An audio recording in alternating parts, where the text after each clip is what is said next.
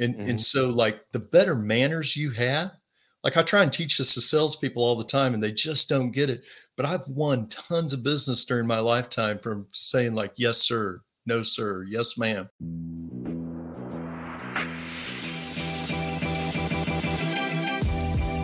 Great experiences build great leaders. Great leaders build great teams. This is Building Great Sales Teams.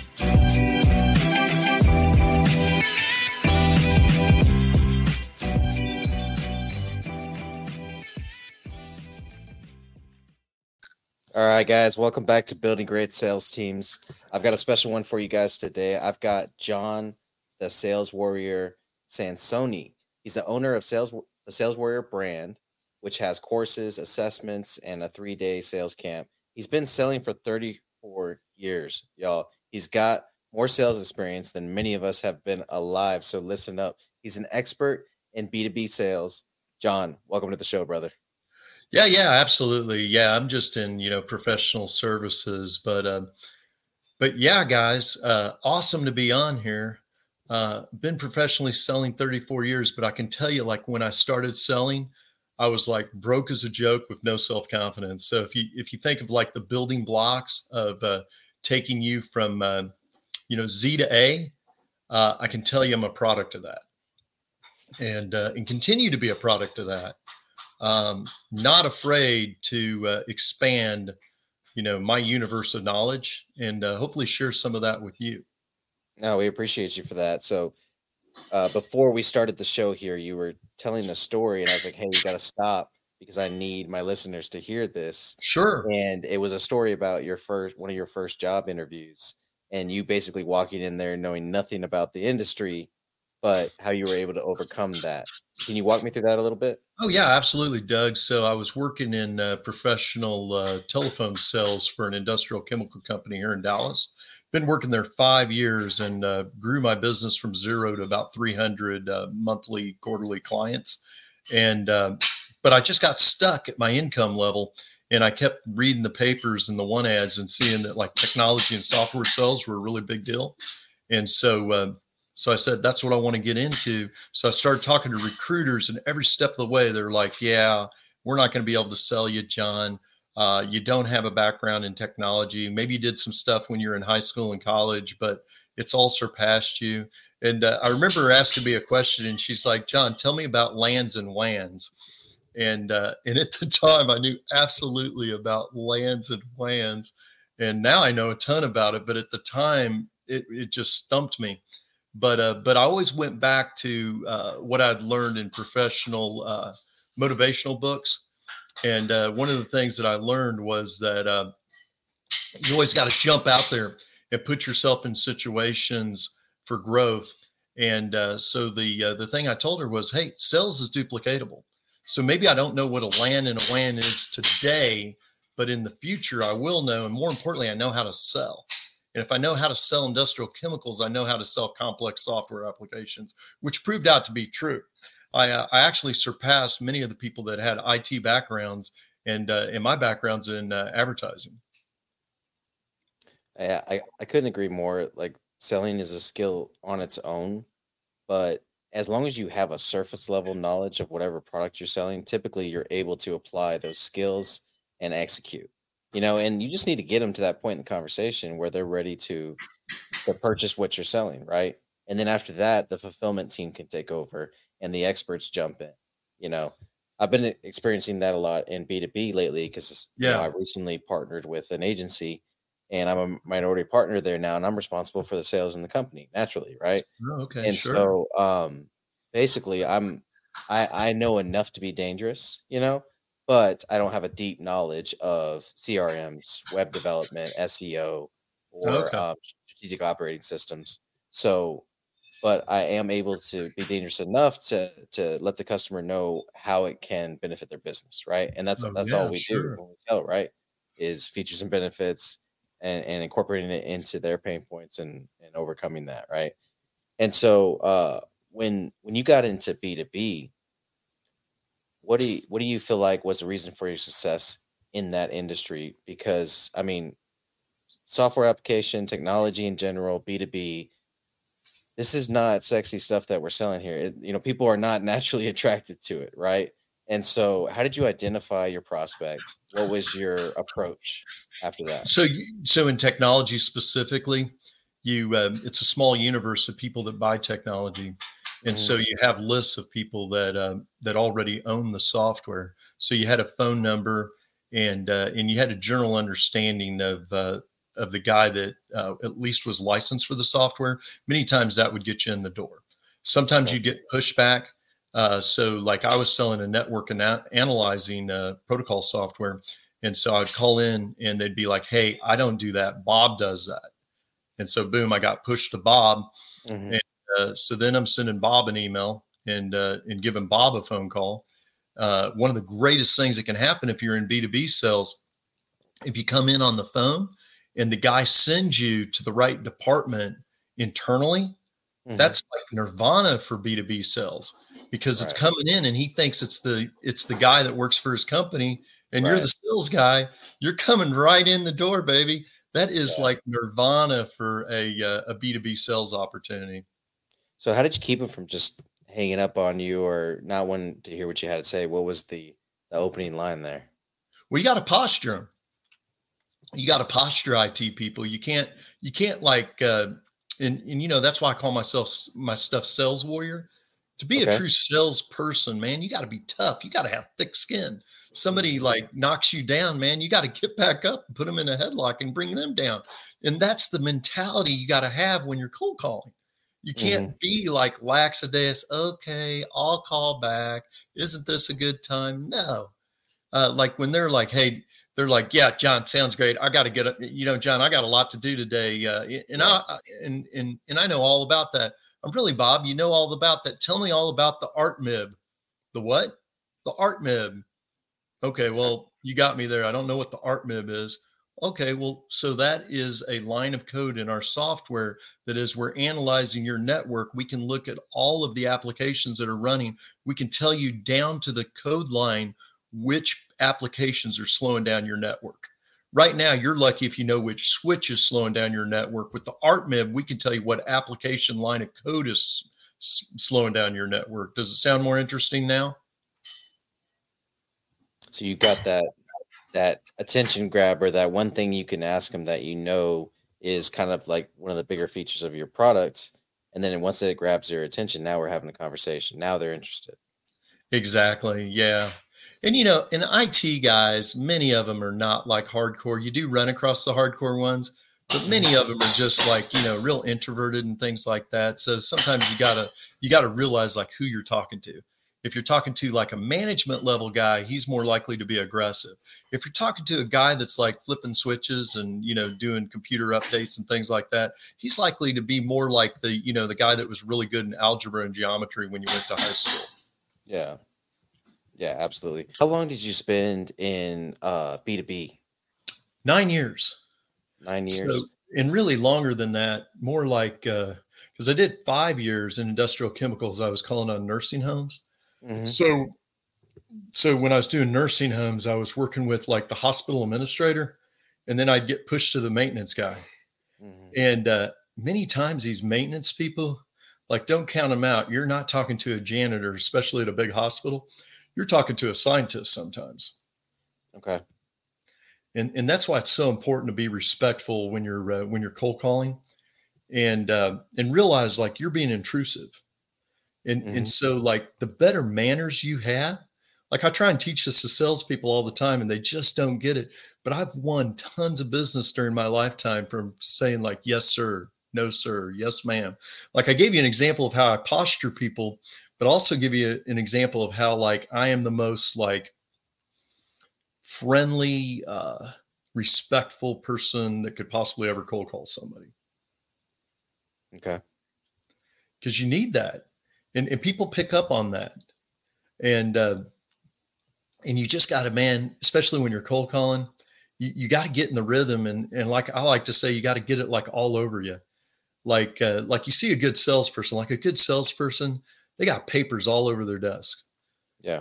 and they know where everything is. But they're in it like like Emmett Smith running the football, man. They're in it to win it.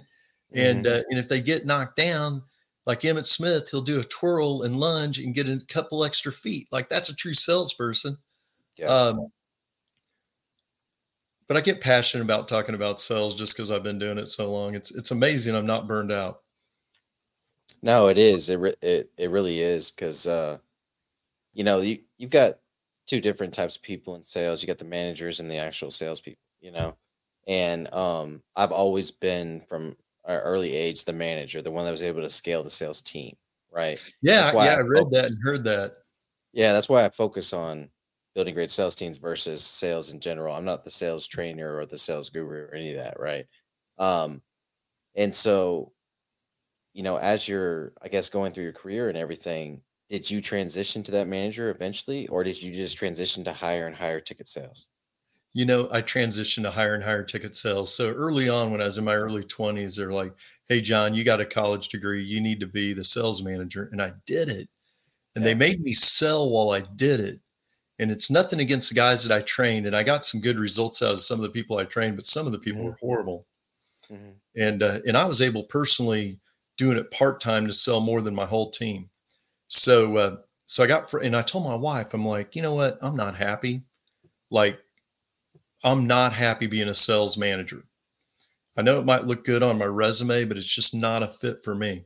And I use a lot of analogies, Doug, in my life. And I think of so in a rock band, you have like the manager that books the plane tickets, gets the venues, and works with everybody on a business level. That is not me, man. I am the lead guitarist. I'm the guy that they put the spotlight on. It's time to sell. I'm there. I love it. I love it so much.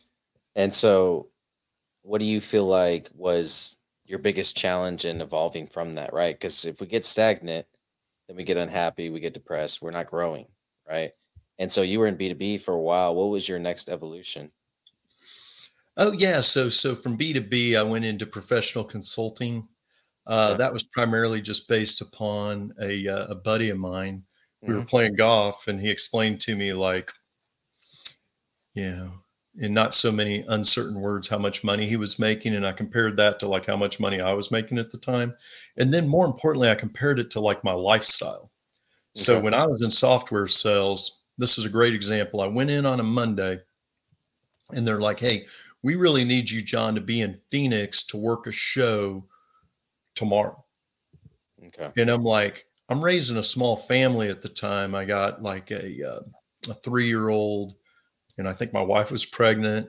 And I'm immediately like getting on my laptop computer, getting a Southwest airline ticket to Phoenix. It was a weird feeling. Like, I'm working that show, and then I'm like, man, I'm going to be in Phoenix for a few days. What clients can I call on? And then I'm like, I'll plan a happy hour, because then I can talk to a whole bunch of clients, buy them drinks, and better than going in their office. And so that's what I ended up doing. But like my life was not my own. Right. Like in professional consulting, I can sit on my laptop computer, sell whatever I want. I got people that work for me that set up meetings for me. And, after we get off this meeting, I'll be walking my dog, so like I got freedom. And being a sales guy and having freedom is so much better than and everything was like client based. So like if the guy, I was getting ready to get a purchase order one time from Nortel Networks for $250,000. It was an awesome sell, and everybody told me it was impossible. Like everybody going into is like, "Oh, you're talking to that guy. That guy's been jerking everybody's chain for 7 years." And I'm like, I got a good feeling about this. I think now's the time that he's going to buy this application.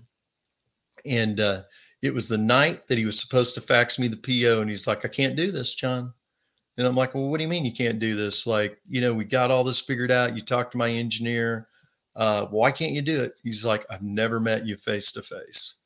I'm like, "I got to meet you face to face." I think it was 3:00 in the afternoon, and a good salesperson will rise to the occasion. I'm like, "What building are you in right now in Nortel Networks? Give me your address." Got in my car, went over, met the dude, got the PO. Oh, he was in the same city anyways? Yeah. That's just like back in the day in technology in Dallas, everything was off of Campbell Road. So like all the major telecoms like Alcatel, Nortel, IBM, all the big ones were just, in the telecom corridor. Like people that haven't been in Nortel networks, like back in the day, that was the deal, man. They had their own bank there. They had their own dry cleaners there. They had restaurants there. It looked like a mall walking into Nortel networks. And I had to go over and get my purchase order. But like, that's what separates a good salesperson from from just like an order taker, is like, you got to have vision. And when it gets down to the, are you going to take the action? And the action in this case was, I got to go meet this guy and shake this guy's hand, or he's not going to give me a purchase order. I'm not going to let that get in the way of doing business. I love it. And so as you've transitioned from, B2B and then, professional consulting and everything Yes. now, and you've kind of architected this new life, and I have a very similar journey happening right now, but I'm at the very beginning of it versus you've been doing it for a while. Yeah. You have your sales warrior clients now. And so, what do those clients look like when they come to you? Is it entry-level salespeople or people that have been in the game for a while? Tend to be more people that have been in the game for a while or transitioning to a role with bigger numbers. Okay. So I tend to level people up. Mm-hmm. It's kind of interesting because I was actually in what was supposed to be a meeting where I was supposed to learn how to do my job today. And in it, the guy teaching it had only been doing it like 5 years. And like, why is he teaching it? Like, if he's good at it, why isn't he doing it? Because he's taking a pay cut to teach. But anyway, his information he was giving all these young people was completely incorrect. Mm-hmm. Like, he was not teaching people properly of how I just use a real simple terminology and analogy for this, but thread the needle. Okay. Like he was talking about numbers. Oh, we got to show them the numbers, and you got to show them this percentage versus that percentage. I'm like, no. You got to develop a word picture that they understand. First and foremost, you have to integrate that word picture to something that they already understand. So now it becomes familiar to them. And then once you do that and they agree on the money, you ask for the business. In software, we call it proof of concept. Okay. What's the definition of a word picture in this case? Yeah. So you got a sprinkler system and you got a fire extinguisher. So in software, if there's a fire breaking out, and any IT guy can relate to this, say your network's down, well, fire extinguisher, you go and you plug into every switch to see what's going on. Is there a printer hiccuping? Is an application messing up? Are we getting a denial of service attack? We got to go around the whole network physically. And if you have 8 buildings, that becomes quite difficult. Whereas a sprinkler system, everything's already installed. So when the fires break out, you just turn on the sprinkler system and you put the fire out. I can see it now. That's beautiful. So like, word picture's so strong, and then you integrate it into something they already understand. Yeah. No, that makes a ton of sense. I mean, we use those all the time in cable and B2B, in consulting now, 100%. Yeah. Oh, I love that. But the people that are coming to me are normally struggling with a role advancement. And many things I teach, I don't think other sales people that teach selling teach. Like, I'm very much on the personal side of sales, and I'm very much on the share yourself with the prospect. Because, Ryan says it, people buy from people they like, know, and trust. And the more you share who you are with the prospect, the more likely you are to do business with them. And one of the best things is if you look like their cousin. And I've had that happen. Like, you look just like my nephew. Boom, I know I'm making a sell. Oh, yeah, absolutely. Like, as soon as they say, like, people don't understand that, though. I try to drive that home. Like, women, if you ever go into like a department store and somebody else is wearing your same dress, or say they're wearing your same concert t-shirt, what do you have?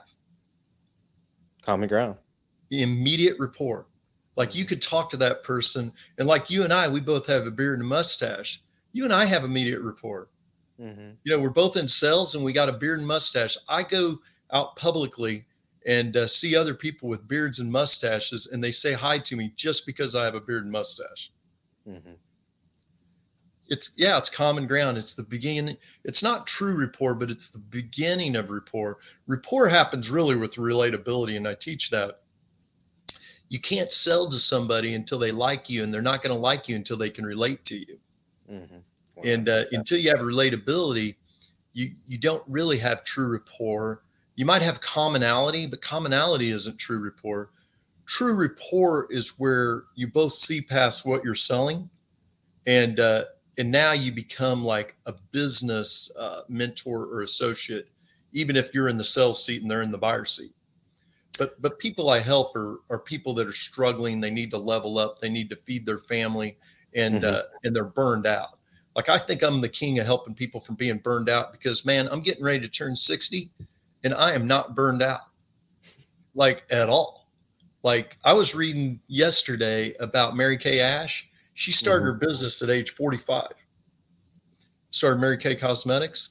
It's grown it into like several $1 billion. I think like $1.7 billion. I mean, it's unreal. Yeah. Like 3.5 million representatives throughout the country. And she started it at like out of like a 1-room house. And I used to sell to Mary Kay Cosmetics. I know how deep their pockets are. They used to pay my mortgage back when I was in software. I love it. They would, man. It'd be like a $50,000 PO like once a month. And I was like, and my boss would be like, John, how can they afford that? I'm like, dude, there is a lot of money in cosmetics. Makeup. Yeah. Kidding me? I know. Every time I go to the grocery store, it's like 10% of my grocery bill. Have you ever been to the building? Like, the building is huge. No, I've never been. Oh. Okay. So it looks like a mall. You go in it, there's all these pretty ladies. There's going to be well-dressed men, pretty ladies. Nobody dresses in blue jeans in Mary Kay Cosmetics. And you go in there, and there's like a waterfall. There's a water fountain. There's a water fountain on the front of it. And you feel like you've walked into like a really nice Hilton in Manhattan or something. Like, you do not feel like you're in a business complex by any stretch. It is so nice. I love it. Okay, so what are you excited about right now? What's next for you with Sales Warrior and then your consulting business now? Well, yeah. So with the Sales Warrior, I mean, I'm excited about it because I just feel like what I teach isn't taught. And when I first priced it, I priced it like $500 because I have a huge ego. But then I'm like, I want to make it more affordable. So now it's like $99. And then it was only like 10 hours. And so I made it a 3-day boot camp, because it's like, I wanted it to be like somebody that's struggling in sales could watch like 30 minutes of it and then start their day, or listen to 30 minutes of it and start their day. And then what I do for them is I do monthly, these kind of like interviews. I do a lot of these at least once a month, sometimes 2 or 3 times a month. And then I email it to my people. And so they not only get what I've done in the past, but they get the most up-to-date stuff I'm doing right now. But what am I excited about? I got a vision for my retirement. It's going to look like not too many other people's retirements, but like, so my wife and I are completely debt-free. Our kids are raised. And so you're in Dallas, so you'll be able to relate to this. So I have a house in North Dallas. I'm going to get a place on Lake Louisville, and I'm going to spend the week at Lake Louisville at my house there. And I'm going to spend the weekends at my house here in North Dallas. And the reason is because I like to go see rock bands. So I got to be like close to where all the rock bands are playing. Nice. And me and a buddy that are kind of retiring together, we're going to go on a cruise every single year together. My goal is to become a diamond member of the cruise line. And then too, like, I'm going to do professional speaking and continue to take on clients to help them in sales and continue to like bolster my digital product line. But that's kind of how I see my vision. I really, in retirement, will not have to work because I just don't have like an expensive lifestyle, so to speak. Right. But I like to create, and you tend to get paid for what you create. Yeah. And then the ego kicks in. I'm like, I got to get paid. Like, I'm used to like getting paid. Yeah. So if I sell something, I want to make like $5,000 or $4,000 when I sell one thing. I don't like to make a little money. I'm open to like, they call it bread and butter business, but I like to be like paid.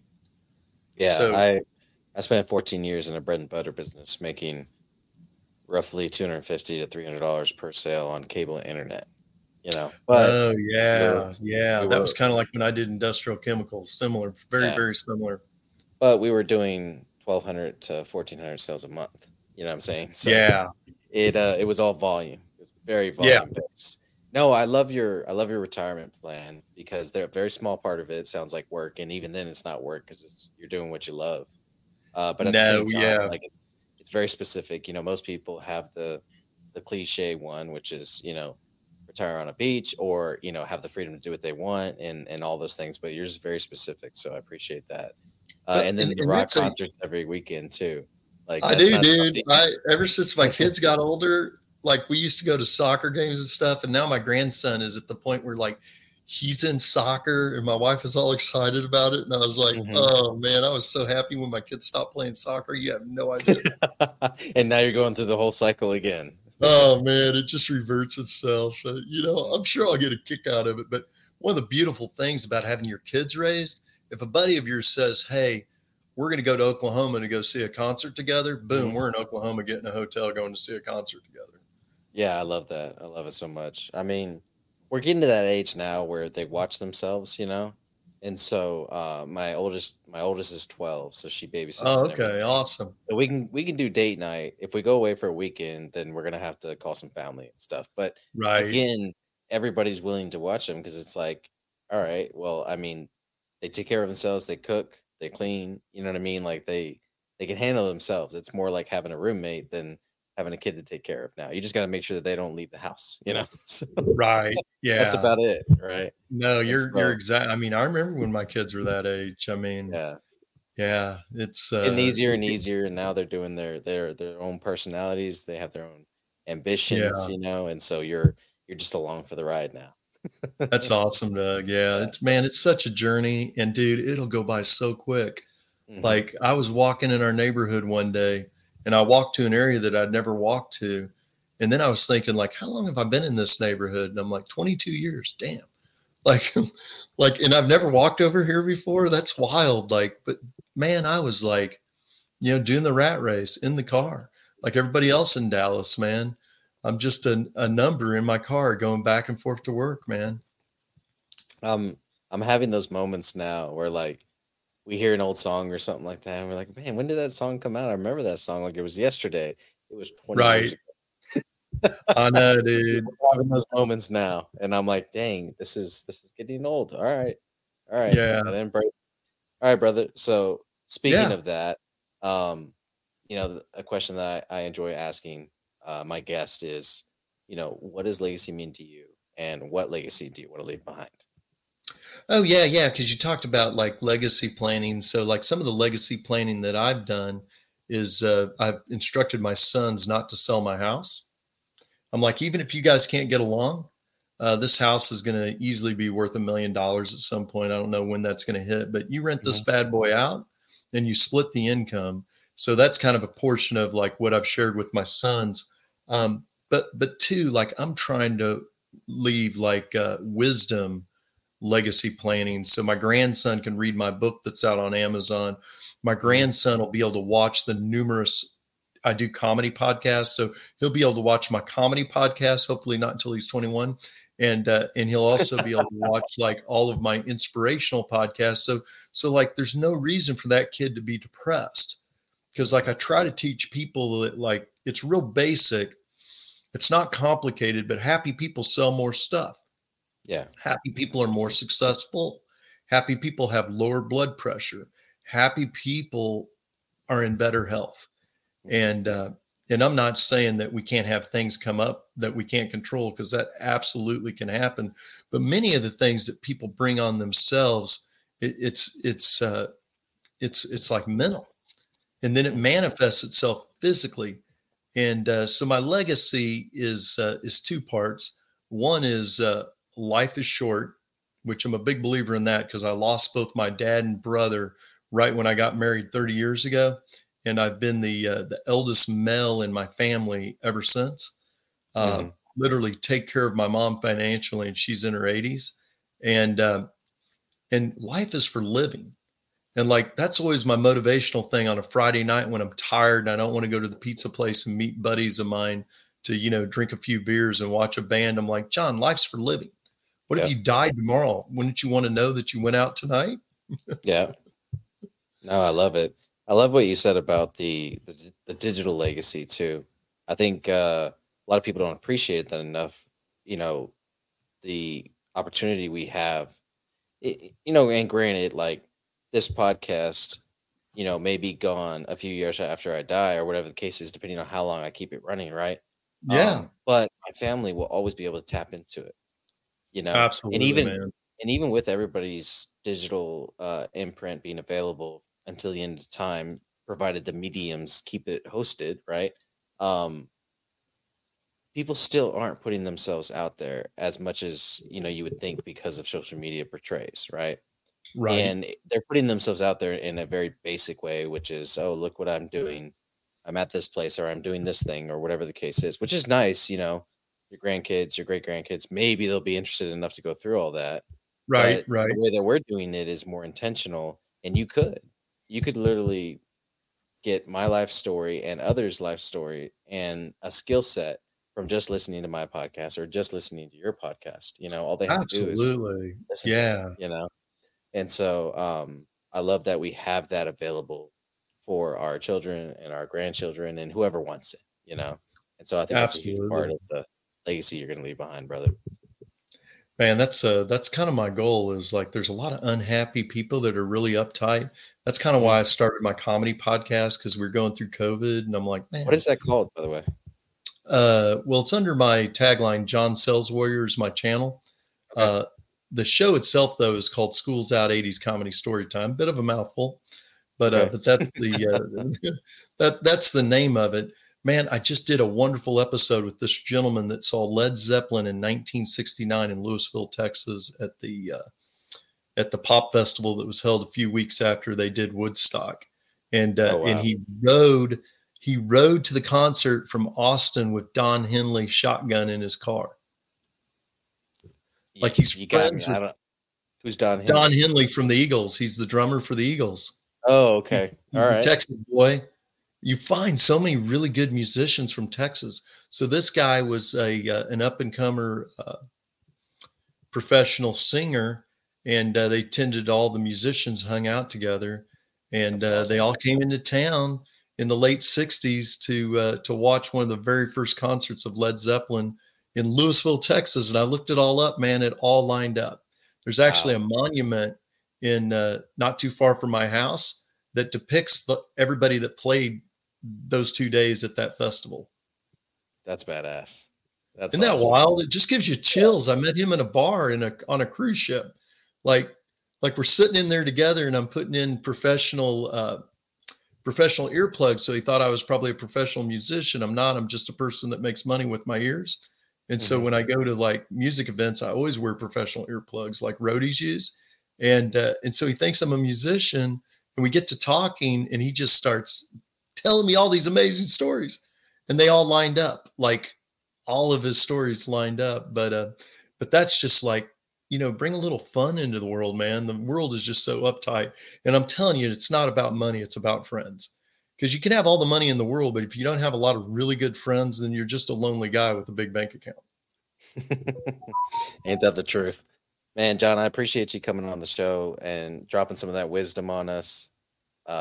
It's really important, I feel like, to share it as much as you can. So thank you for reaching out, Doug, coming on the show, brother. And we'll include some of the links to the Sales Warrior site, as well as your podcast channel. We'll look that up as well and include them in the show notes. So if you guys are interested in that, go check it out.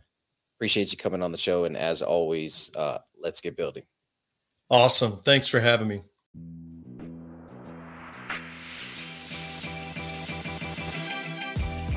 Thank you for tuning into this episode of Building Great Sales Teams. We appreciate it. Be sure to execute on everything that you just heard, and let's get building. Before we sign off, we'd like to invite you to join our Brickyard community. Head on over to jointhebrickyard.com. Again, that's jointhebrickyard.com, or click the link in the description to find out more.